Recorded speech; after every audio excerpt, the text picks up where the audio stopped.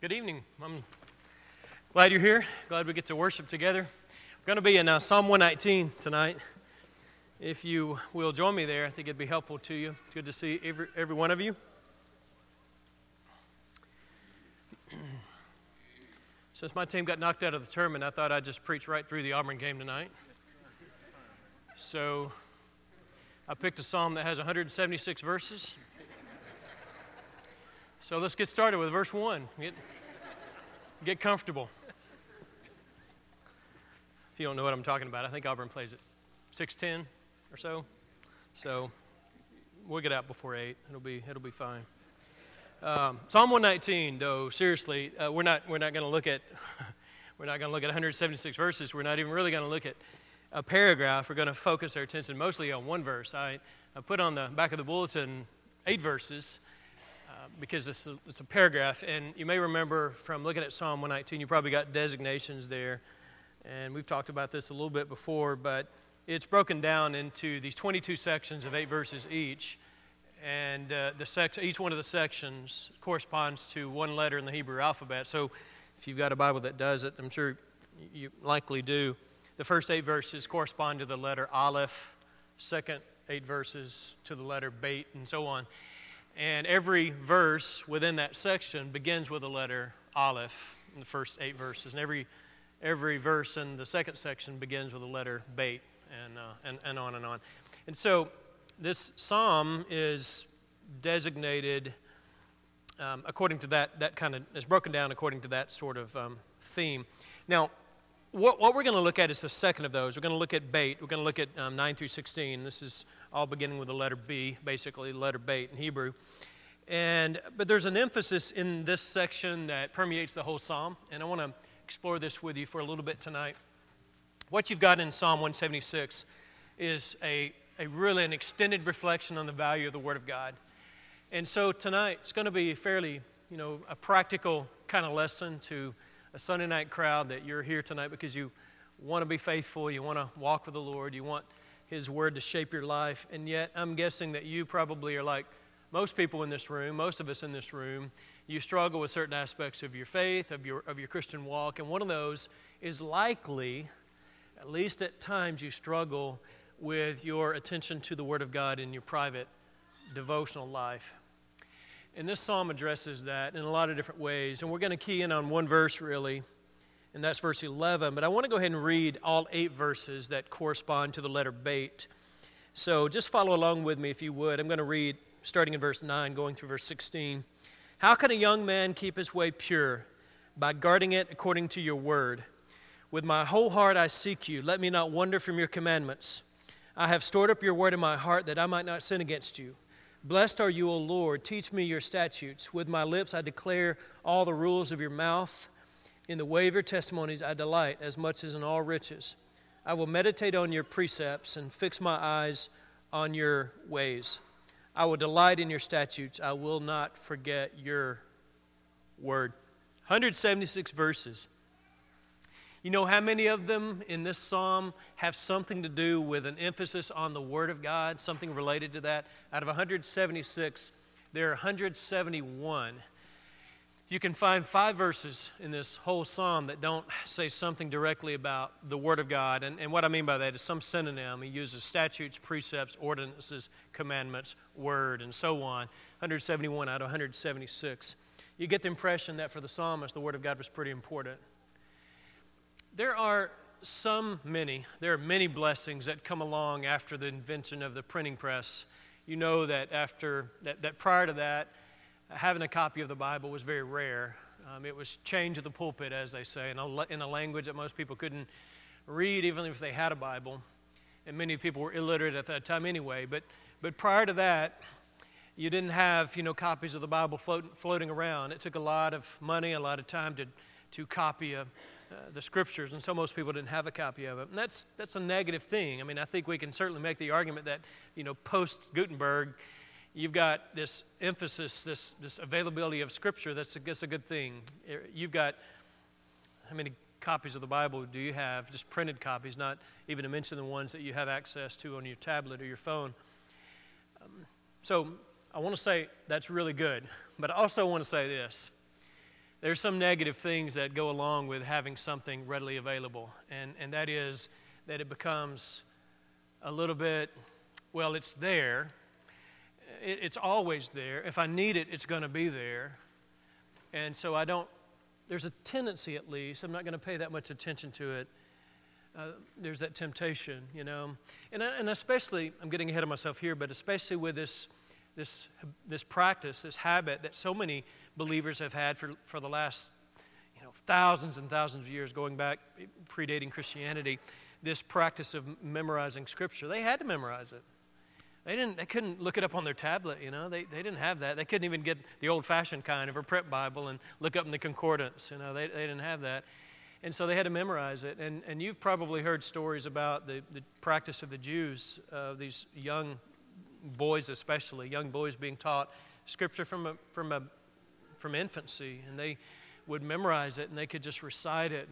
And you see that emphasis in Scripture. It's all over the place.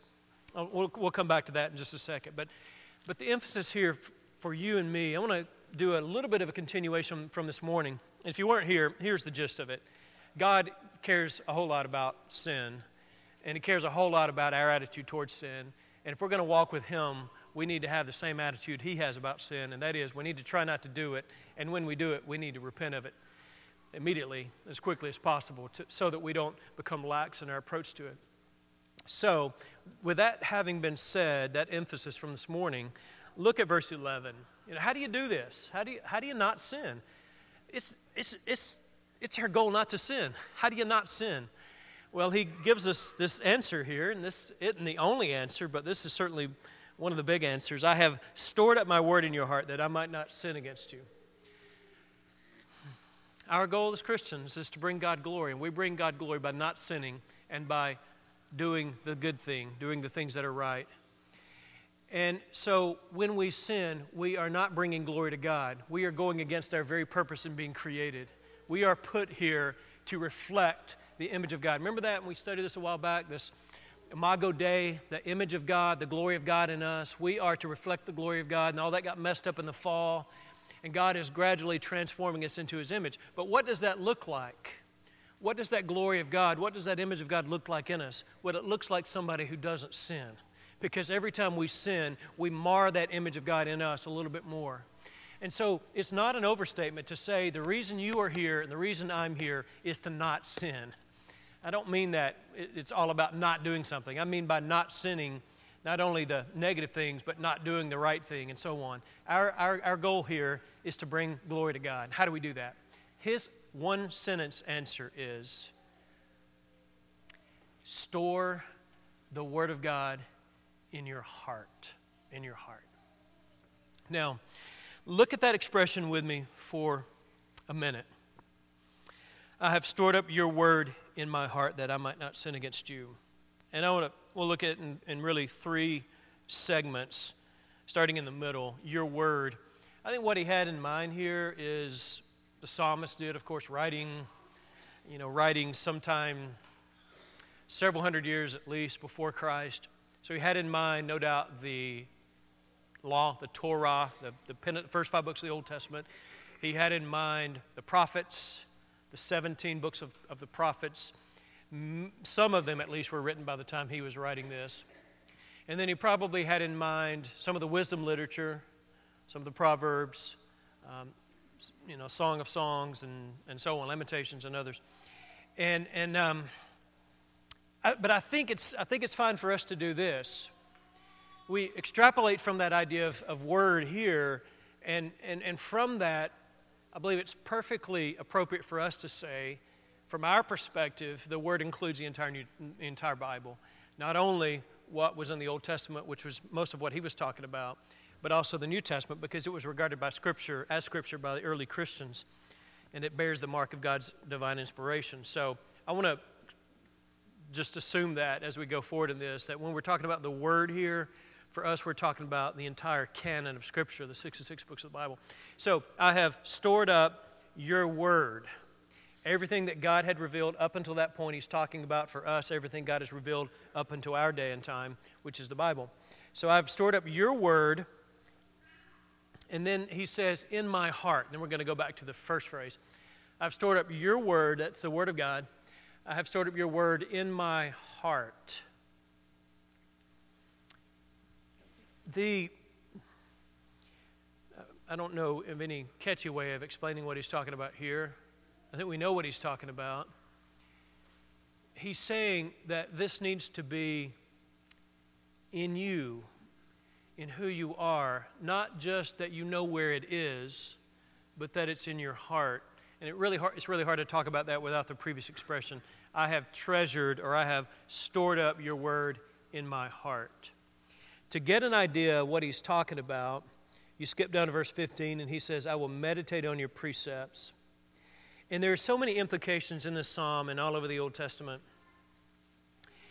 that when they talk about storing up the word in your heart, or they talk about meditating on the precepts, they're not talking about getting out a copy of the scroll, because they didn't have that. They're talking about meditating on what they already had, and they had it in their hearts because they had spent the time and the training in their lives memorizing it. So they had it within them. When he says this, I've stored up your word in my heart, he is saying that they have read it or heard it read so many times, it's been such a part of their training that it is within them, and that leads them not to sin against God. I have stored up your word in my heart. The word store, this is ESV translation, I have stored up, is a little bit different from what you may have unless you're using it. I think the ESV is the only one who puts this stored up. If you're using NIV, I think you've got hidden, right? I've hidden his word in my heart. Or you might have, I can't remember which puts it which, but there are three basic translations. Stored up, I have treasured your word, and I have hidden your word, all trying to get to this meaning of this verb here. But it means, the reason you've got treasured and hidden is because that's what they did with treasures. They didn't put them in a safe deposit box. They didn't deposit them in the local bank. They hid them in the earth. And so if you get that kind of image in your mind, he's talking about taking the word, which wasn't a scroll, but it was the word of God, kind of abstract.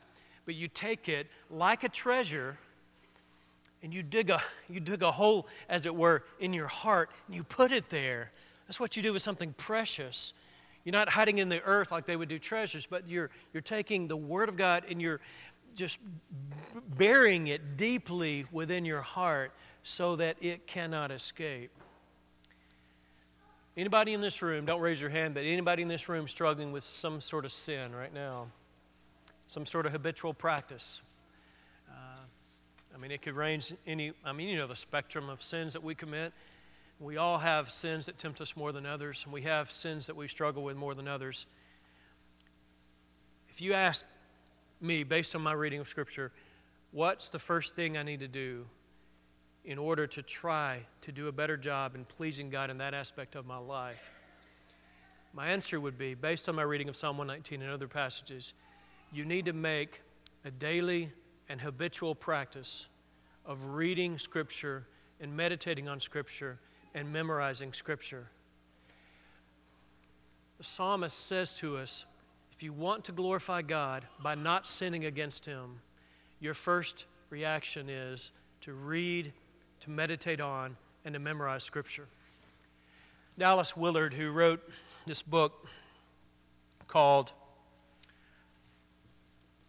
Spirit of the Disciplines, but I don't think it's in that book.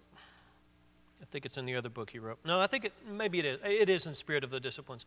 He wrote another one that was also good. He's written a lot about the disciplines, and by disciplines we're talking about like Christian practices that you engage in on a habitual basis, daily basis, things that you engage in order to develop spirituality, in order for God to work within you to develop spirituality. So in this book he says this.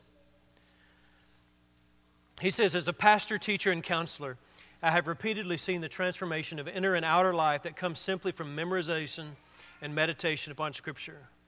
Personally, I would never undertake to lead a church or guide a program of Christian education that did not involve a continuous program of memorization of the choicest passages of Scripture for people of all ages, end quote. That's on page 150.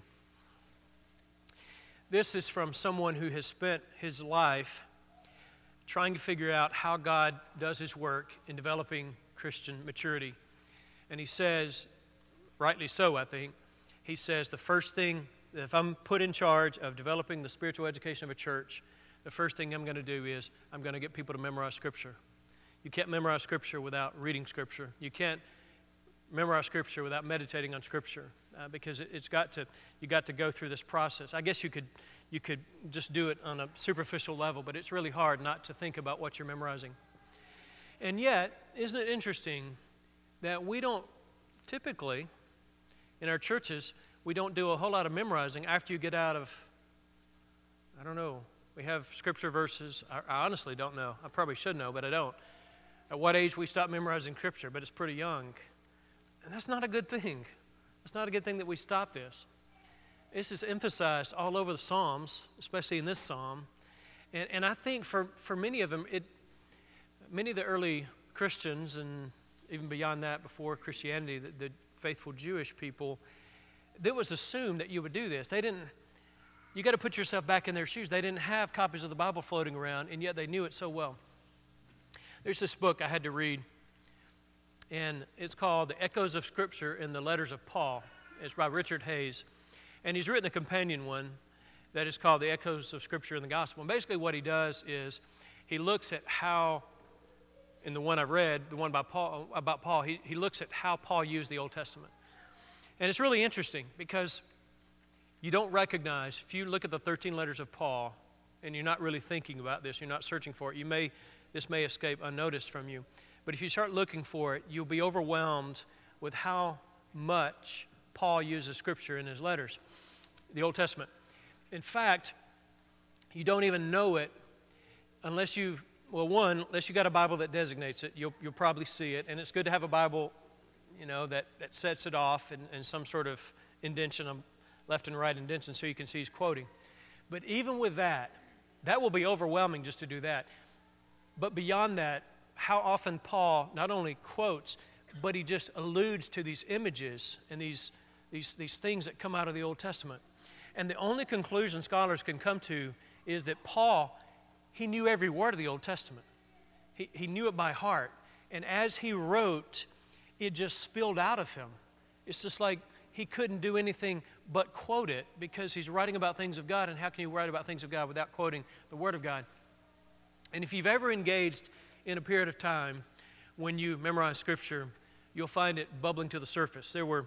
When I was in school, we had to memorize books of the Bible. You had to memorize the book of James and write it. The final exam was just write the book of James down. And that discipline is a pretty tedious thing. But what I found was that just in casual conversation, when I was memorizing the book of James, in casual conversation, James would just kind of fly out of me, It's just because you're thinking about it that much, and something would happen, you think, oh yeah, there's this verse that applies to that. And it's just amazing what God does when, and I don't know why we don't just keep doing, I don't just keep doing that. Why don't we just spend the time in the Word of God like that? Because God energizes His Word by His Spirit. It's the sword of the Spirit, the Word of God, Ephesians 6 says. It's just this basic thing that most of us ignore. I don't know why. And I think some of it is just the fact that I don't have to memorize it. I can look it up. And even more so than looking it up here, this is kind of hard. Isn't it interesting that you and I might say, man, it's hard to look things up in the Bible like this?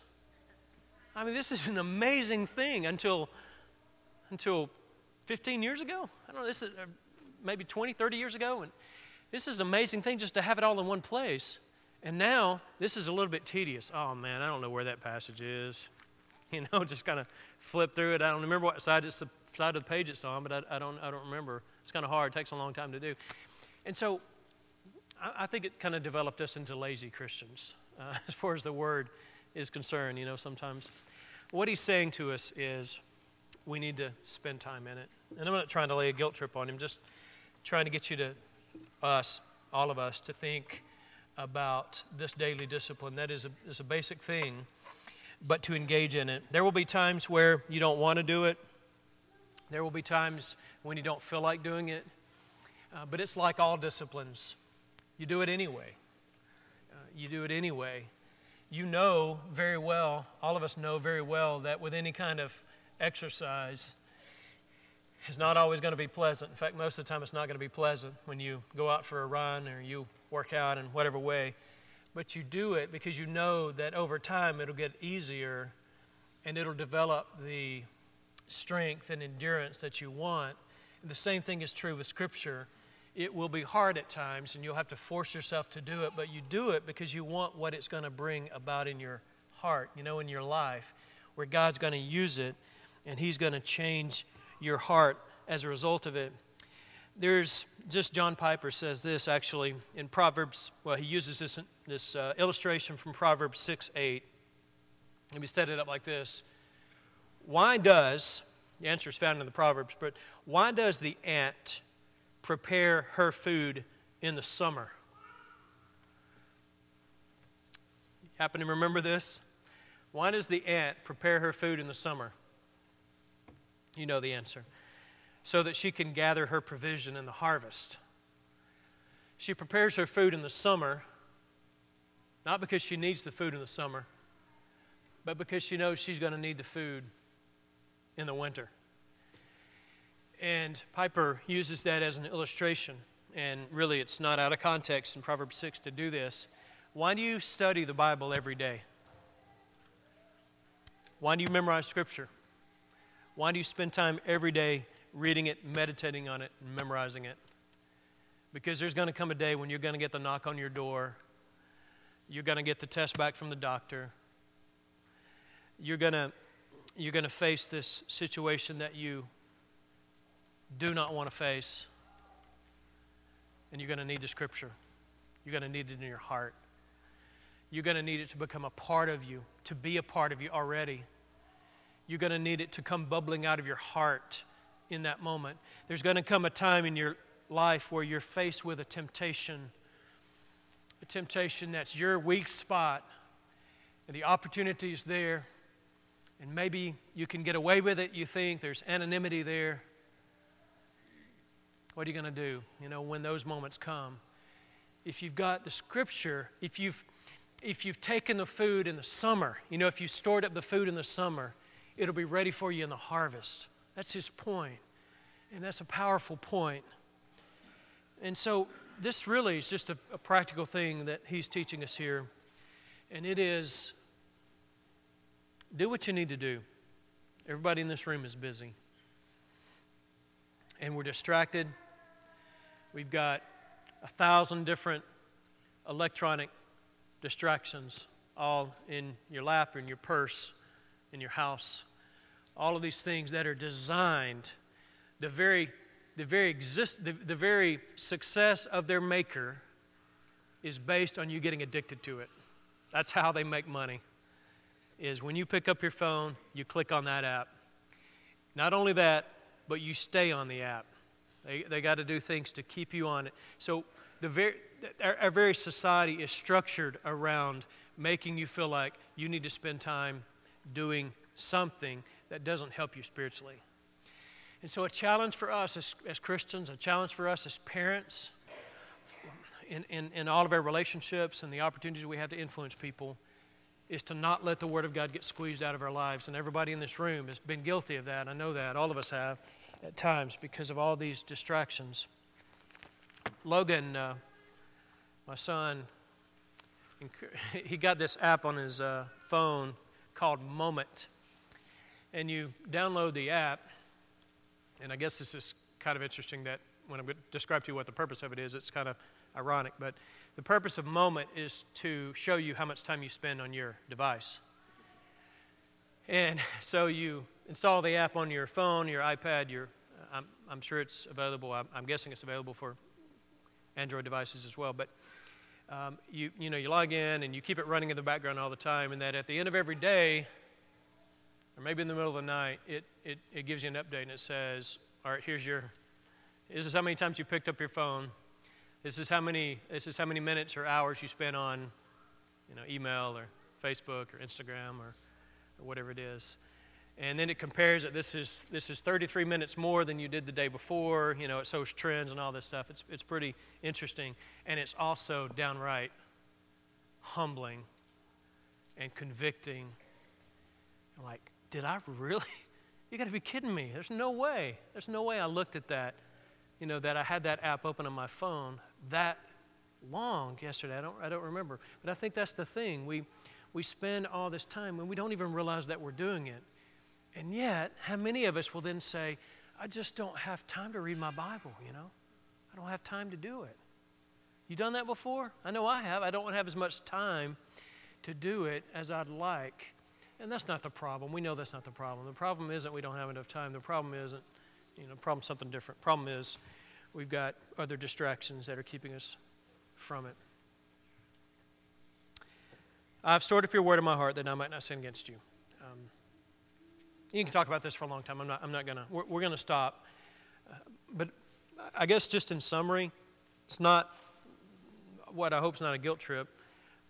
But maybe there's a little bit of conviction that ought to be experienced by all of us in this area, and it is God works wonders when we use His tools, when we do things the way He told us to do. That's pretty interesting, isn't it?